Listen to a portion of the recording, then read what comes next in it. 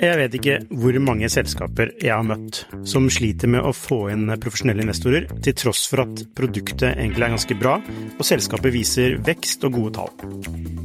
Hvis det er en ting de proffe investorene er på utkikk etter, i tillegg til at du bygger et bra selskap selvfølgelig, er hvordan du håndterer dine aksjonærer, eller ditt såkalte cap table, som det heter på startupsk. Et ødelagt cap table setter rett og slett en stopper for selskapsutvikling.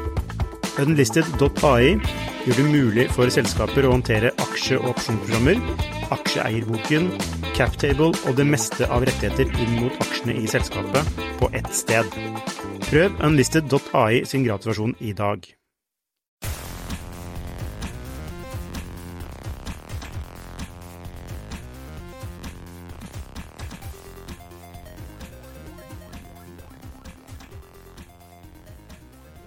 Hei og velkommen til Skifters podcast.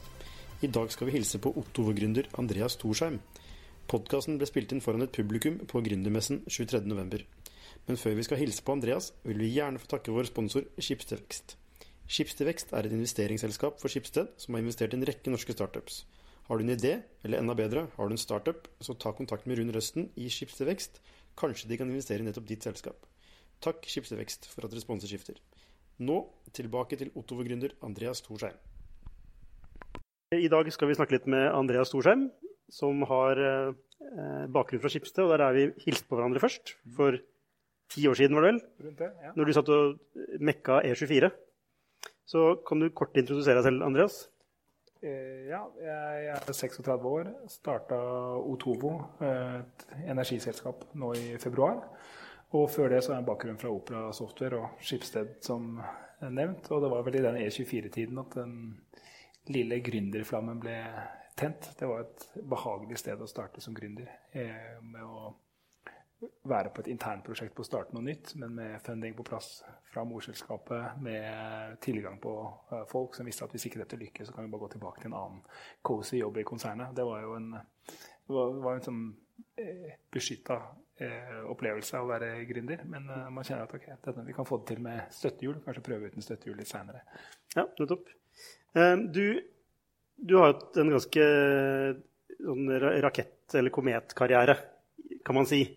Du var jo i Schibsted, så ble du jo endt opp som daglig leder eller administrerende direktør i Bergens Tidende.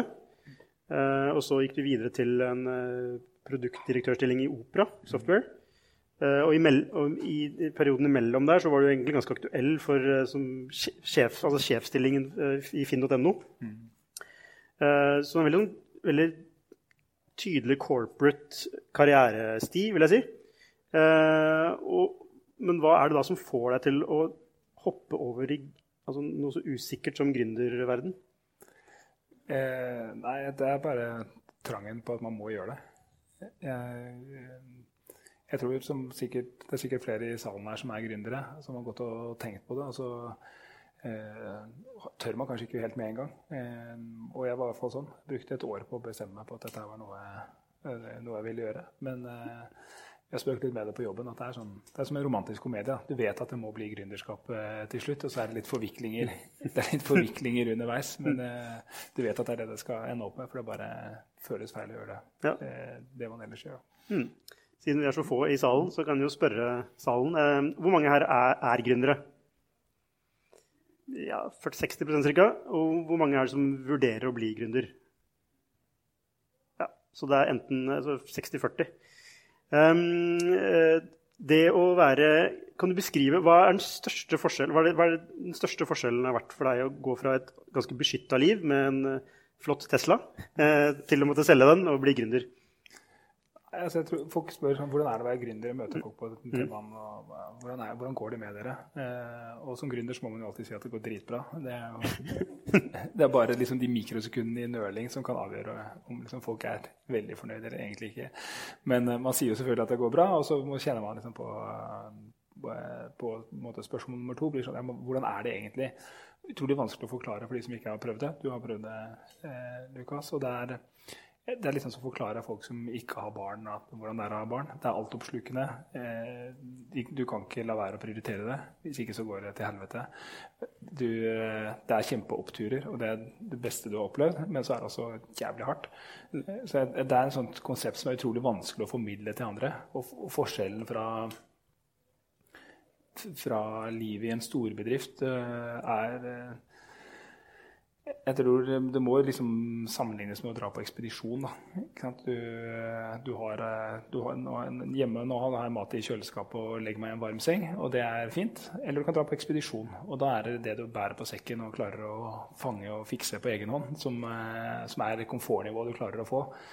Så du føler deg liksom som polfarer. Du går der i isøde, og i beste fall så går det som planlagt, men det blir i hvert fall ikke noen positive overraskelser.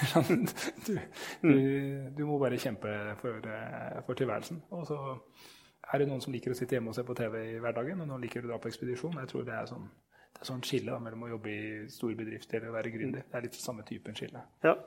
Jeg har et par ganger tenkt på hvordan det ville være å gå tilbake i en fast stilling.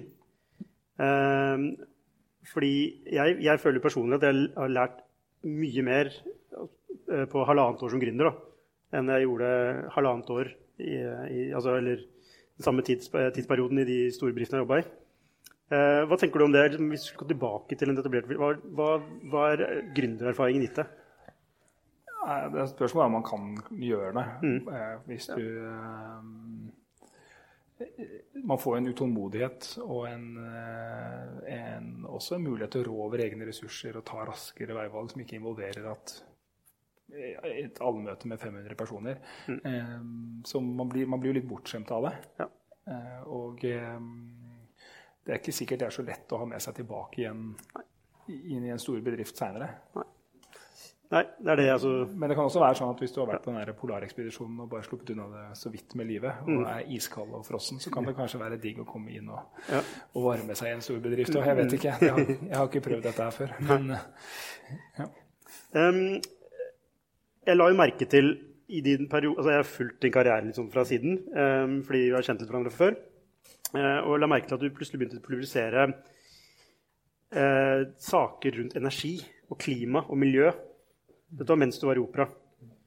Og det jeg lurer på, Otovo jo et selskap som definitivt faller inn i den tematikken. Vi skal snakke litt mer om Otovo etter hvert. Hvorfor begynte du med det? Hvorfor begynte du plutselig å snakke om energi mens du jobbet i et browser-selskap? Det var en prosess som tok litt tid. Det litt sånn, når ble du radikalisert? Ja, det var sånn, du prøvde å komme i kontakt med andre mennesker, komme inn i et annet miljø. Og for min del så var det sånn at vi var på en reise med Schibsted-ledelsen i California, og så var vi og besøkte han Peter Carlson, som var tidligere direktør for verdikjede i Tesla. Var i Tesla-fabrikken og så på robotene og så bilene ble lagd. Og det var en sånn nesten religiøs opplevelse. Ikke fordi jeg var ikke miljøverner og sånt, men jeg var teknologiinteressert og syntes det var fett å se den bygningen som var 2 ganger 2 kilometer med masse sånne røde roboter som lagde biler, og de engasjerte menneskene som lagde denne kule elbilen som måtte overgå andre biler på alle andre måter. Den er mer miljøvennlig, den raskere, den har mer bagasjeplass. Liksom alt med den helt utrolig fett.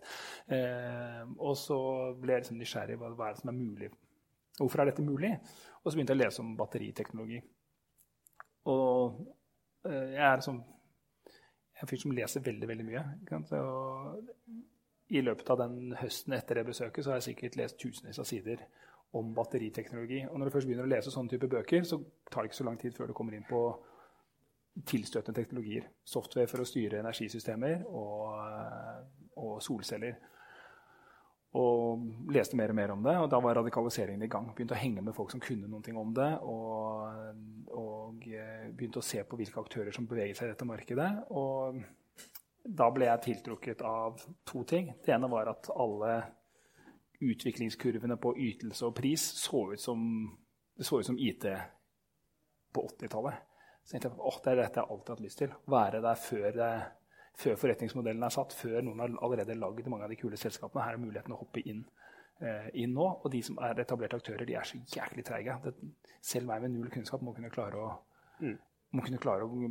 å dra fra disse her. Så det var liksom teknologimuligheten og forretningsmuligheten som lå i dette her utrolig raske teknologiskiftet. Det var litt kompatibelt med ting jeg hadde opplevd i medie- og teknologibransjen før. Det her kjenner jeg igjen, og her jeg en fyr som jeg er veteran fra en annen krig. Men det den samme... nå skal den gjengen her igjennom det. Det en superbra mulighet for meg. Det var liksom det intellektuelle i det. Og så når du begynte å lese disse tingene, så fikk jeg også kjente med hjertet at klimakampen det vår generasjons største utfordring. Vi har hatt en foreldre- og en besteforeldregenerasjon som har tatt et forbrukslån på planeten. De har sløst med ressursene og tømt ut drit i atmosfæren vår. Og det blir opp til oss og barna våre å fikse det. Og den kjente at liksom, nå jeg så 40-årsmerke foran meg. Jeg tenkte, faen, hva skal du bruke livet ditt på, Andreas? Det der en verdig ting å dedikere tiden sin. Så en kombinasjon av både teknologimuligheten og svare på kallet om å gjøre noe som meningsfullt. Det var det som slo ut da. Ja, altså det var teknologien og forretningsmulighetene som trigget deg først. Det var det som trigget deg først, ja. Og så ga det også mening. Ja.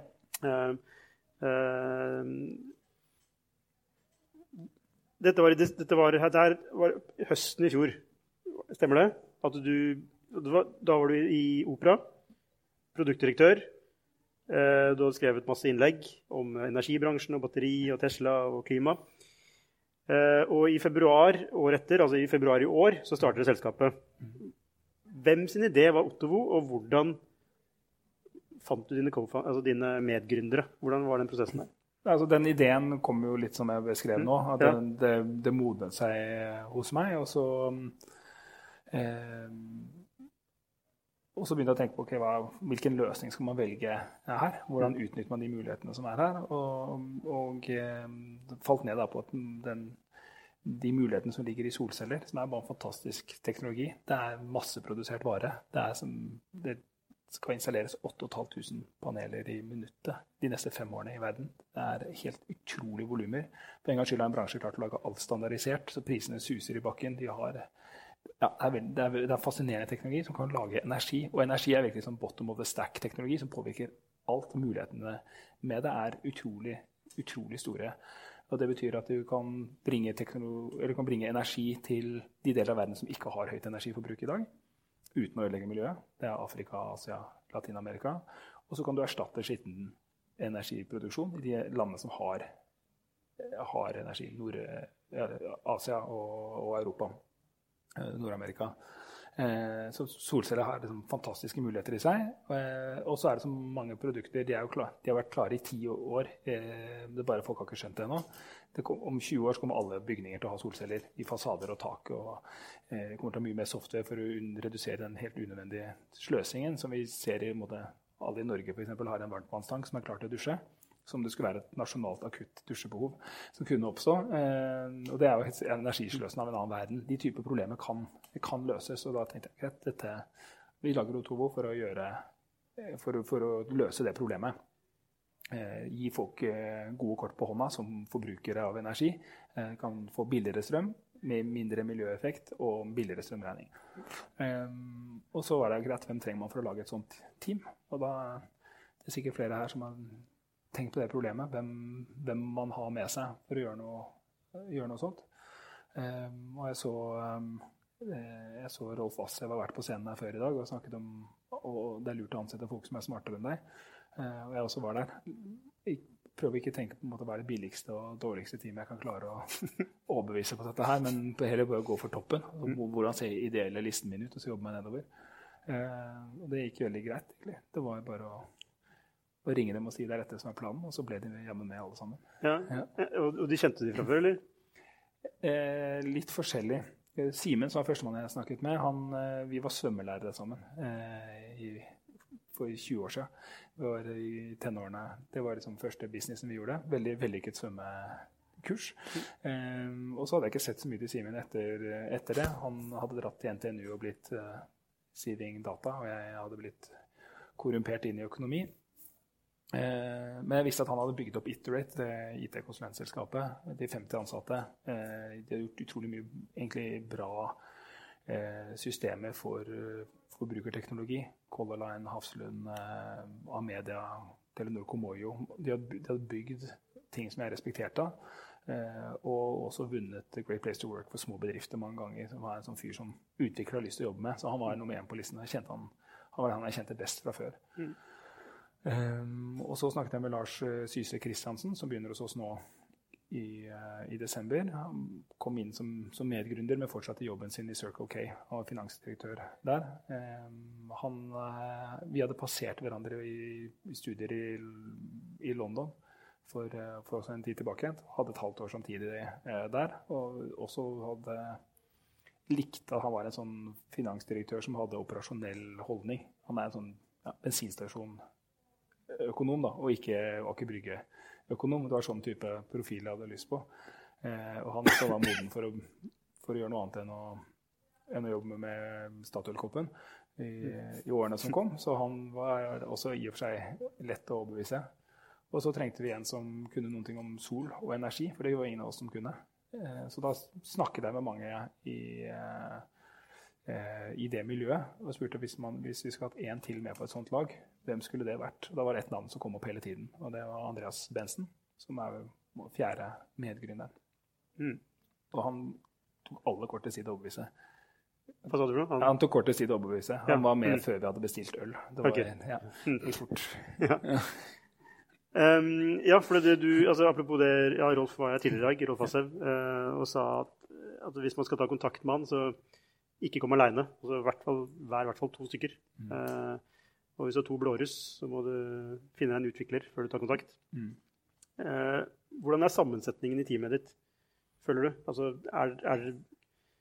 var det gjennomtenkt? Hva slags type folk du ville ha med deg?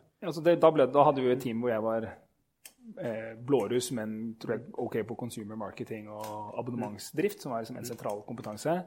Simen var produktutvikler og utvikler. Andreas en ekspert på energi og innkjøp og verdikjeder, og også for øvrig bare en veldig smart kar som kan brukes til mye. Og Lars kom fra finans og operations. Det var viktig, for oppgaven vår var å gjøre solceller enkelt og billig. Da var det et sånt team som kunne gjøre det. Og så fylte vi på med veldig bra utviklere og prosjektledere etterpå. Vi 11 stykker. Og jeg tror vi har rimelig bra fit mellom organisasjonen og oppgaven vi har. Men det nok kanskje litt demografisk for like, det må jeg innrømme. Hadde du vært et par jenter, kanskje? Eller? Ja, det litt derfor vi kan bli litt likt-tenkende. Man må bare si det har noen store fordeler. Da har man kan bli mer ekstrem raskere. Jeg tror for startuper så det et ganske heftig veddemål. Og det å være ekstrem i veddemålet sitt, det ikke sikkert det så dumt. Det viktigere for en stor bedrift å være balansert, for den skal ta mange avveininger gjennom mange avdelinger og kompetanseområder og forsvare posisjoner. Men gründere har jo statistisk sett så liten sjanse for å lykkes at det å gå for maksimal utbetaling, maksimal payoff på det ene utfallet som funker, det krever kanskje litt ensretting. Enten man enkeltgründer eller et team, så man jo ganske monoman. Det ikke sikkert det det feltet hvor det verst å være like hverandre.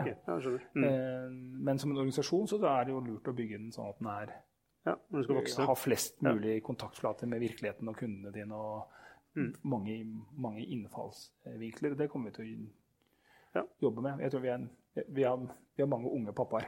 Det den demografien vi best på. Så kan vi måtte fylle på med litt andre typer enn unge pappaer akkurat nå. Dere lanserte i februar. Plutselig fikk dere 7 millioner i investorkroner. Ganske raskt i hvert fall. Og mange som tok kontakt med dere. Og så en ny runde nå, hvor selskapet var verdsatt til 50 millioner før investeringen. Cirka, rundt 50 millioner. Altså fra februar til var det september, så det gått fra 0 i verdi til 50 millioner. Det ganske heavy. Ja, det jo... Altså, det må jo være teamet.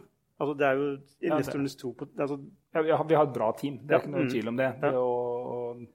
Når man skal ha investorer, så skal man jo klaske en presentasjon i bordet og stå for den. Og vi begynner jo selvfølgelig med å snakke om hvor bra folk vi har. Og jeg brukte mye tid på det nå også. Vi veldig stolt av det. Og sjansen for at teamet lykkes større enn andre. Jeg tror for investorene sin side så tenker du liksom... De tenker ikke nødvendigvis at 1 av 10 ventureinvesteringer går inn.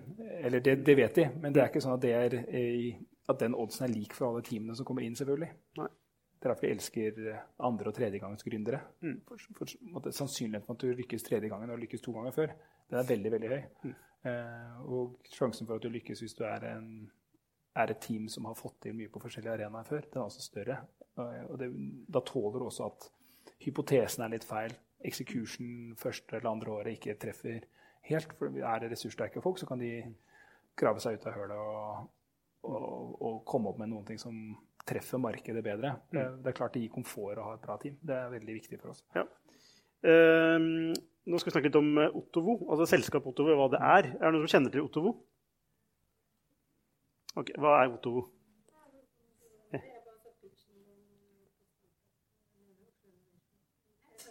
Nei, skal ikke sette deg i...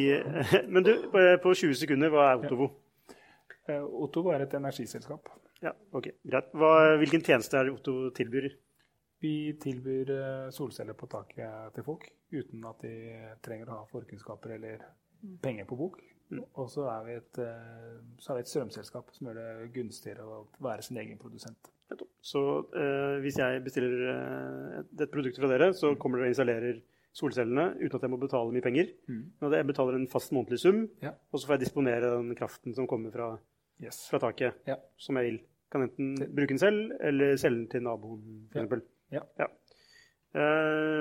Dette spørsmålet får du sikkert veldig mange ganger, men altså, du snakket i sted om U-land og behovet for sol i hele verden, mens i Norge så har vi jo ganske billig kraft, har vi ikke det? Og det ganske ren kraft også. Hvorfor trenger man solceller i Norge? Kraften i Norge består av 3 ting. Det prisen på selve strømmen, og den nok så billig. Så det prisen på nettet, nettleia, som å transportere strømmen fra der den lages, som i fjellet, og til der vi bor, som ikke i fjellet. Det ganske dyrt. Norge et av de dyreste nettene i Europa. Vi få og bor langt unna hverandre i et steinete land. Og så det avgifter. Og vi midt på treet når det gjelder avgifter. Mange land som høyere, det noen som lavere. Så i summen på prisen på en kilowattime ikke de 20 ørene du ser i en sånn spotprisoversikt. Det 85-90 øre i kilowattimen. Det det første. Hver kilowattime du lager i huset ditt selv, det må sammenlignes med den 90-øres greia. Og for min del, så det var et viktig testspørsmål da, når du sier at du skal starte et solenergiselskap som befinner seg i Norden, i et land som krysser polarsirkelen, virker jo drøyt. Det nok sol? Hva blir prisen på energien du klarer å lage? Og da jeg så at med tilbudet fra de, synes jeg, veldig dårlige aktørene som nå har blitt konkurrentene våre, kunne være på kanskje 1,20-1,30, så tenkte jeg, ok, jeg må bare kutte kost med 40%, og så jeg konkurransedyktig med Hafslund, sin vannkraft i kontakten hjemme hos meg.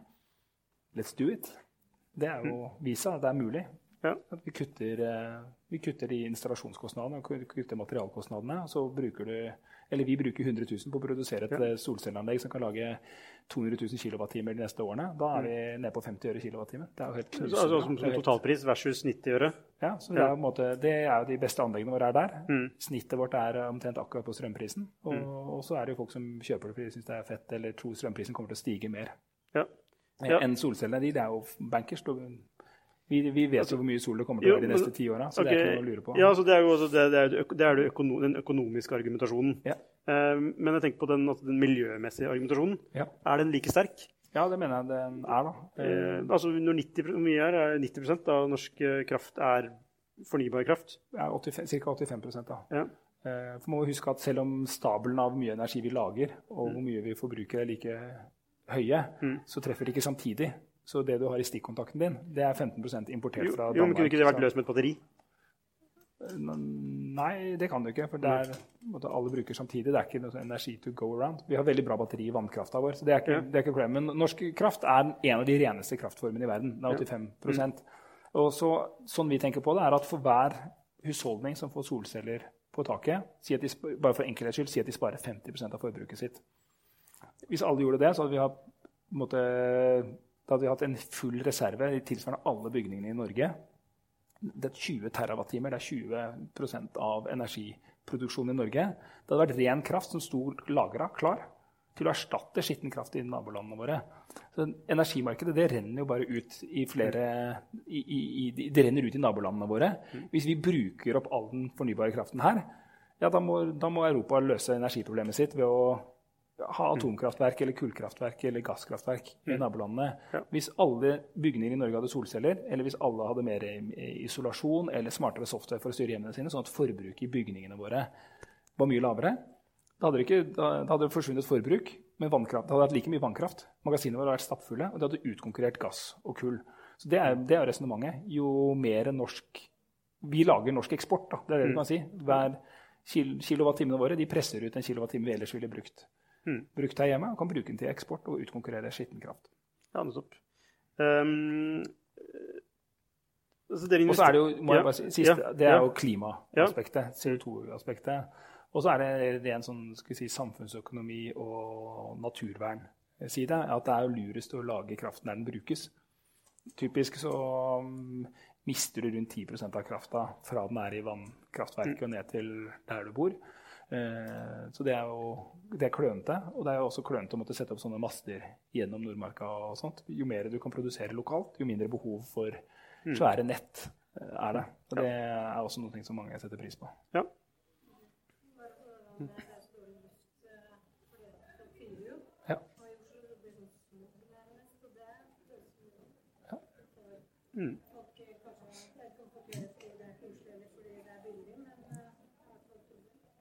Ja, altså lokal forurensning, tenker på. Ja. Nei, det er et poeng.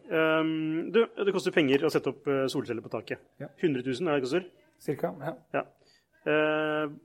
Så det betyr at dere må hele tiden ha masse penger som dere kan investere. Fram til nå har det vel hentet, altså er det investorpenger? Men er det slik at dere hele tiden må trenge investorpenger for å vokse på den måten? Ved å investere det i anlegg, eller for dere får jo ikke den fordelen som et digitalt produkt, hvor marginalkosten stadig blir lavere. For det koster jo 100 000 uansett for hver nye kunde.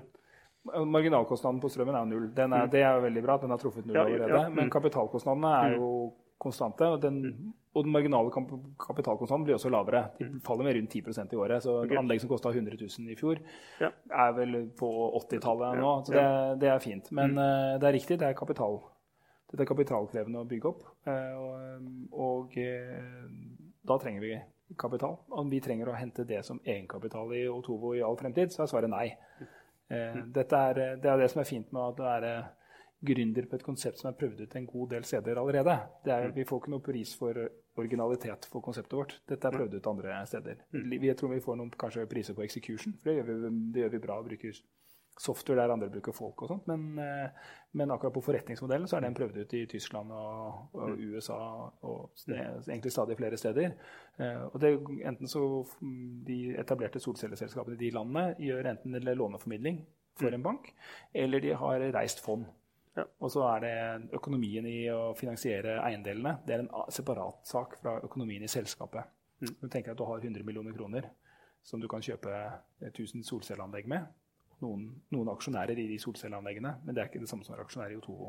Det er sånn det er løst for eksempel i Eneo Solutions i Sverige, for eksempel, gjør det på den måten. Dere gjør det samme som Solar City. Ja, de gjør det på egen balanse da. Jo, men altså, det er samme produktet. Ja, det er samme som er Elon Musk sitt, nå er det Tesla som er Solar City.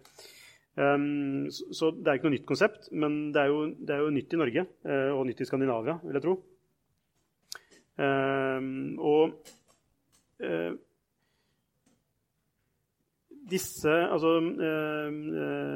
Disse pengene som hele tiden må reinvesteres, som nå kommer fra egen lomme, hva ville vært et alternativ for å få inn de pengene for å reinvestere? Det er jo andre finansieringsformer. Så er det lån eller direkte finansiering av kundene som er alternativene. Men det er jo ikke egentlig noe mer hokus pokus enn alle andre i kraftbransjen. Gamle modellen var at du brukte et par milliarder på å bygge en demning, og så brukte du 20 år på å tjene det tilbake med å selge strøm til de som bodde i nærheten av den demningen. Vi gjør det bare i mikroskala. Bruker 100 000 på å bygge solceller, og så bruker noen år på å tjene det tilbake fra cashflowen fra den husholdningen. Det er en veldig lik profil som alle andre som bygger ut kraft. Vil du si at Otto er et teknologiselskap? Ja. Hva er unikt ved deres teknologi? Så du snakket om software. Hvordan fungerer det? Vi bruker ingen folk på det taket før folk har inngått avtale. Så vi gjør software basert på befaring. Så vi slår opp bygningsinformasjon i offentlig API. Og så har vi en algoritme som beregner solinnstråling på alle flater der, som prosjekterer et solcelleanlegg på taket. Da kan kunden få vite nøyaktig prisen han kommer til å måtte betale for solcellene når han får dem. Og vi kan vite akkurat hvilken installasjon vi skal ha. Da kommer ikke vi med 27 paneler hvis det skal være 24 der.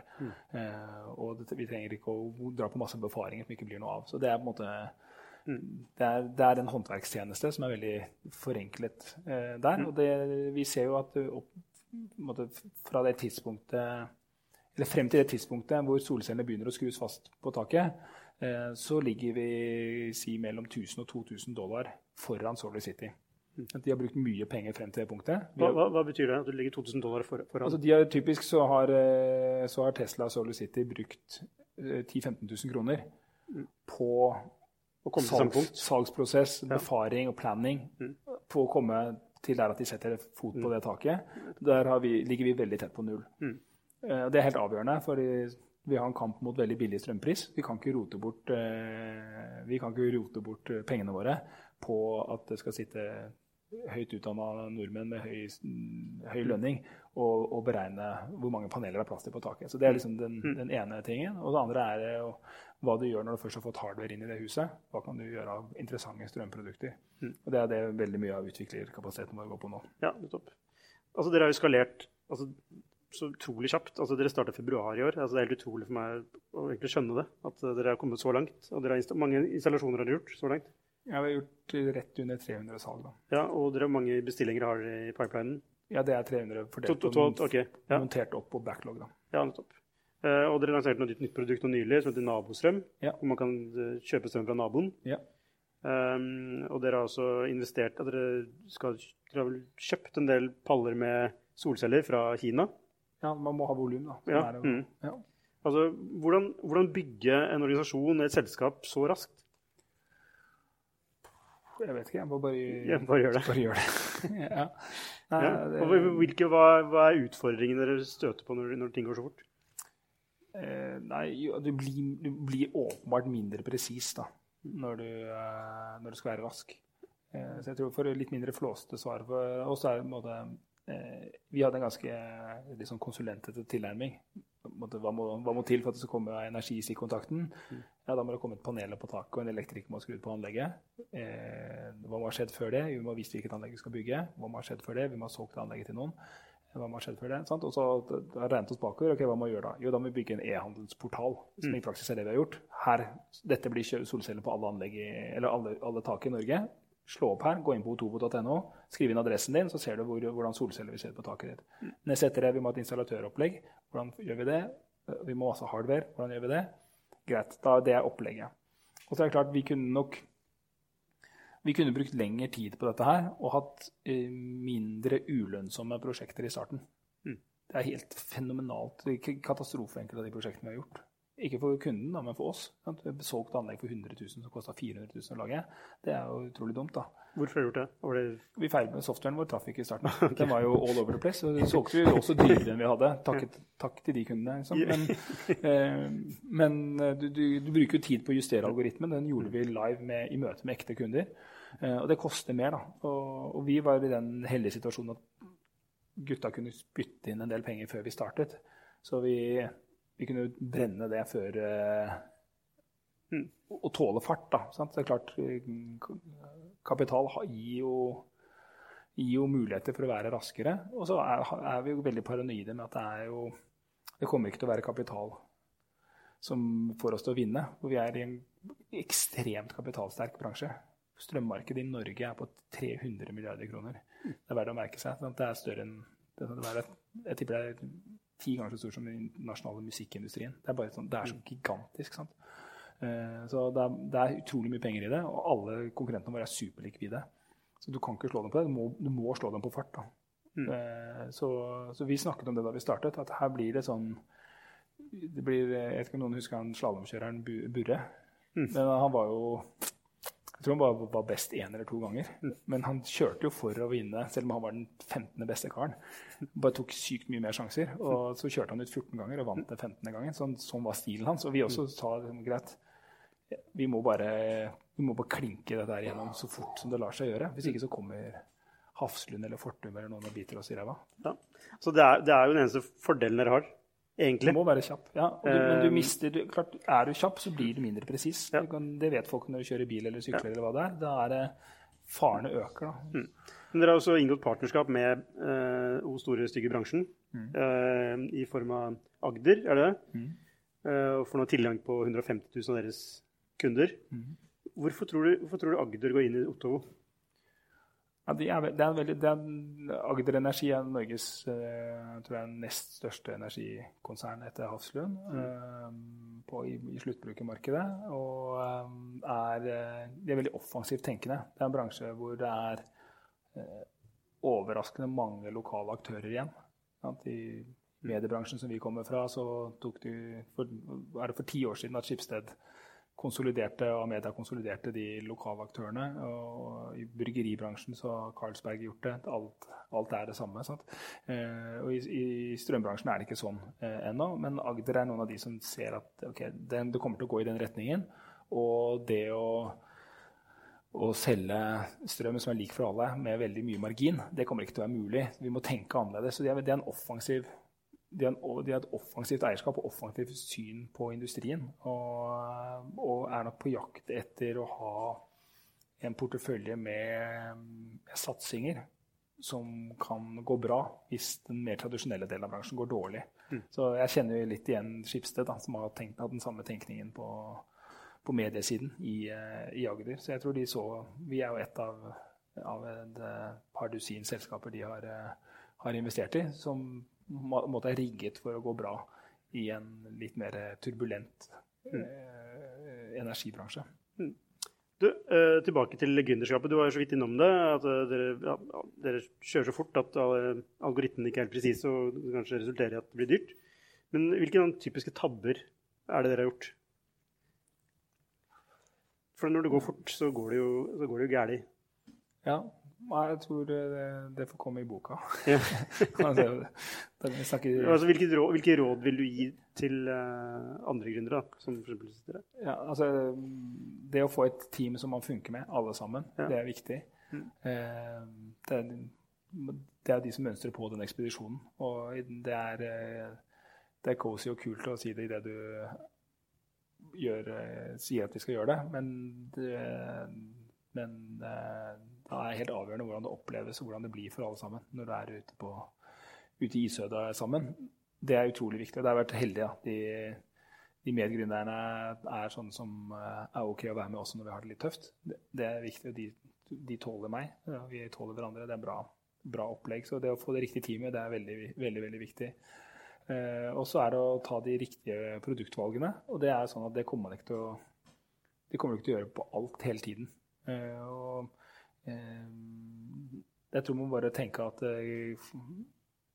hvis du gjør 10 produktvalg i måneden, fordi du gjør det på å bestemme pris, hvem du skal selektere når du målretter annonseringen på Facebook, om du prioriterer å jobbe med UX eller databasen bak, eller sånn type produktvalg gjør du hele tiden, og du kommer ikke til å gjøre alle de riktig. Vår errorliste veldig stor. Men du må bare tenke at en bra startup gjør det oftere bra. Da. Ja. Det liksom da nummer 2. Ta de gode produktvalgene. Det veldig banalt å si. Det helt umulig å vite hvordan du skal råde i folk på det. Men det kommer til å avgjøre om startupen går bra eller dårlig. Og så det å time tidspunkt når man får inn investorer. Ja. Men tilbake til produktvalg. Hvordan tar du det riktig? Altså, det handler om å ha en toleranse for å feile. og en evne til å kunne du må prøve nye ting. Du må tåle å feile, for produktet ditt en portefølje av mange valg du har gjort. Ja. Når skal man kreve login, eller hvor skal vi be om data? Når skal folk legge inn telefonnummer i starten? Altså mister vi mer folk i starten, eller skal vi legge det i slutten? Og så kan hende vi ikke få kontakt med folk som nesten closa. Sånne valg gjør det hele tiden. Det hvordan du gjør de riktige produktvalgene, tror jeg en funksjon av erfaring. Så det å ikke være 19 år og komme med appen din, som kan være bra, men da har du har mindre erfaring. Da har du ikke gjenkjennelse på disse tingene. Jeg har sittet i styret i Finn og sett produktvalg bli tatt der. Du kan kjenne igjen en del av de tingene. Simen har sittet i styret i Sol og laget mange forbrukerløsninger. Han vet at det kommer aldri til å funke. Du kan velge bort i hvert fall noen åpenbare lusere. Og så tror jeg det å være ekstremt nysgjerrig på kundene sine, spesielt hvis man gjør noe som ikke har vært prøvd ut før. Vi bruker veldig mye tid på vi gjør nesten alle produktvalg manuelt før vi gjør dem i kode. Vi gjør dem manuelt før vi lager tilbud og produkt av dem. Så vi prøver å selge til borettslag, og det gjør vi at jeg ute 2 kvelder i uka og prøver å selge solceller til borettslag med nok så dårlig uttelling. Derfor vi prøver nye strategier hver gang. Så jeg håper ikke at vi får dårlig rykte av det, men det er mye bedre å selge solceller feil 9 ganger. Og så den 10. gangen, og den 11., 12., 13., 14. gangen, der har vi suksessoppskriften, og så kan vi kode det inn og lage et produkt rundt det. Det kommer Otovo borettslagskonseptet, det kommer ut. Vi gjør det manuelt med ny PowerPoint og lage PDF og komme og selge manuelt som en enkeltmannskiss som har lagd det. Vi gjør det manuelt, og samme har vi gjort på nesten alle produktvalgene våre. Ruter en del av brukeren inn på et eller annet som det skal se ut som funksjonalitet. Nå sitter vi bak i Excel, eller vi ringer og later som dette har systemstøtte for seg, så har vi sittet og gjort en jæklig manuelle greie for å se hvordan produktopplevelsen til kunden blir. Så en vilje til å teste det ut og være i kundens sko, det tror jeg er veldig, veldig viktig. Ja. Apropos kunde, hvem den typiske kunde? Altså, har jeg inntrykk at det en sånn enebolig på Høvik? Det... Ja, ikke nødvendigvis enebolig, men Høvik bra. Høvik veldig bra. Jeg synes du alltid på, på Høvik og snakker om solceller. Veldig heldig. Første kunden vi hadde var en på Høvik, og hun har vært så utrolig viktig for oss. Vi lanserte selskapet vårt 26. januar, og 1. februar så fikk vi henne som kunde. Vi sendte faktura uka etterpå, og det har vært så mye hiccups med det huset. Vi gjorde alle feilene med Anne. Anne tror jeg kommer til å komme på julebordene hvert eneste år, for vi bare elsker henne. Hun synes vi var helt rå, og jeg skjønner ikke hvorfor hun gjorde det, men det å få en bra første kunde, eller noen bra første kunder, har kjempemye å si. Og Anne har vervet 4 andre i gata som også har solceller, og det er lett å teste ut ting med dem. Vi har sendt feil søknad til det offentlige for dem, og alt har gått gærent, og de synes det har vært helt greit, fordi de synes det er kult å være nummer 1. Ja, men det litt det? Kjempeviktig. Ja, kjempeviktig. Det det å være, for man litt kul når man har solceller på taket. Ja, det er takk og pris for det. Jeg håper, det bare, hvis man skal være gründer, lage et kult produkt, da slipper unna med mye mer. Det beste jo Tesla. Det funker jo faen det fortsatt ikke. Men det fortsatt så digger folk den bilen. Hvor lenge vil det funke? Hvor lenge det kult da? Ja. Altså, det ikke, hvis man baserer seg på at ting skal være kult da, nå gjør ikke dere bare det, så det en fare for at det ikke kult lenger, og da, hvorfor skal man... Ja, du har jo du har presentert noen argumenter for å kjøpe solceller på taket, men jeg tror jo, men det mulig å ta feil, men jeg tror jo mange tenker at strøm ikke dyrt. Så det ikke en sånn typisk pain point. Ja, nei, strøm dyrt hvis du ser på en måte, gjør opp status nå på nyttårsaften. Hva har jeg brukt penger på i år? Så kommer boliglånet ditt til å være nummer 1, så kommer dagligvarene dine til å være nummer 2, og så kommer strøm til å være nummer 3. Så kall det dyrt eller billig, men det i hvert fall av alle programpostene dine, så på en måte Vegard og Carl og de gått inn på Kolonial, det veldig lurt. Det liksom av de som ikke kontrolleres av bankene, det beste stedet å være. Og så tror jeg vi på det nest beste, fordi har et produkt som 5% bedre på strøm. Det et ass-kicking value prop. Det er mange tusenlapper. Og 5% bedre browser da, som jeg har laget i fjor. Det jo ingen som kjøper. Nei, jeg bare... Nå snakker du veldig rasjonelt, men jeg tenker veldig emosjonelt. Jeg bryr meg ikke om strøm. Det ordner seg liksom. Og det ikke noe... Det har også vært, det en kjepphest som jeg har. For jeg møter en bransje som ikke vet at det finnes kundegrupper som mindre enn 50 000. Og det veldig bra. Fordi de tenker bare gjennomsnitt. I gjennomsnitt solceller ulønnsomt. I gjennomsnitt ikke folk interessert i miljøvern. Og så det helt topp, for det jo helt riktig. Men vi begynner jo med 0 kunder. Og så hvis vi dritflinke, så får vi 10 i den første måneden, og så får vi 50, og så slutter vi året, vi har 300. Og det ingen i energibransjen som sier 300 kunder bra. Nei. Vi har fortsatt det minste som finnes av alle. Og det så langt opp til neste mann. Men vi trenger ikke overbevise alle. Vi trenger bare overbevise én. En hver gang vi ringer. Sant? Og det jeg tror det sånn man må tenke. Det mange som konfronterer oss med bare du kommer aldri til å kunne selge 1 million solceller i Norge. 1 million solceller, det så mye penger. Vi trenger det. Vi trenger å selge 1000 i neste år. Det jo helt sykt suksess. Å overbevise 1000 nordmenn om et eller annet, det går jo an. Ja. Yes, da vi ved veis ende.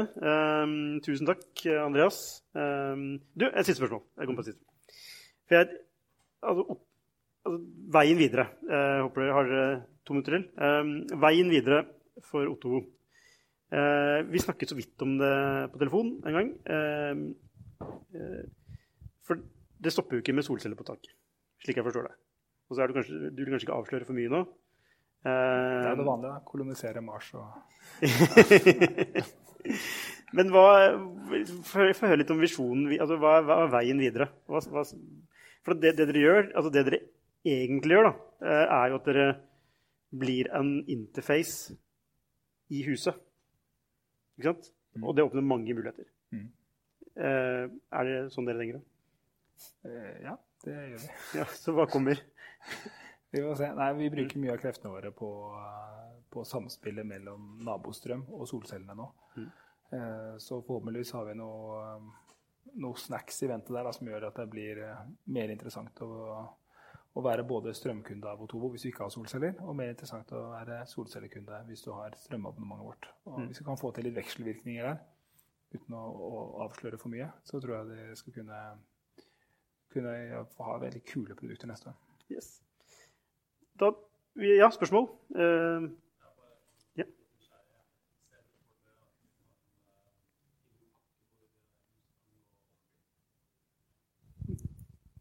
Nei, for de som ikke hørte det, var spørsmålet om man kunne tilby en pakke for å få huset til å gå off-grid.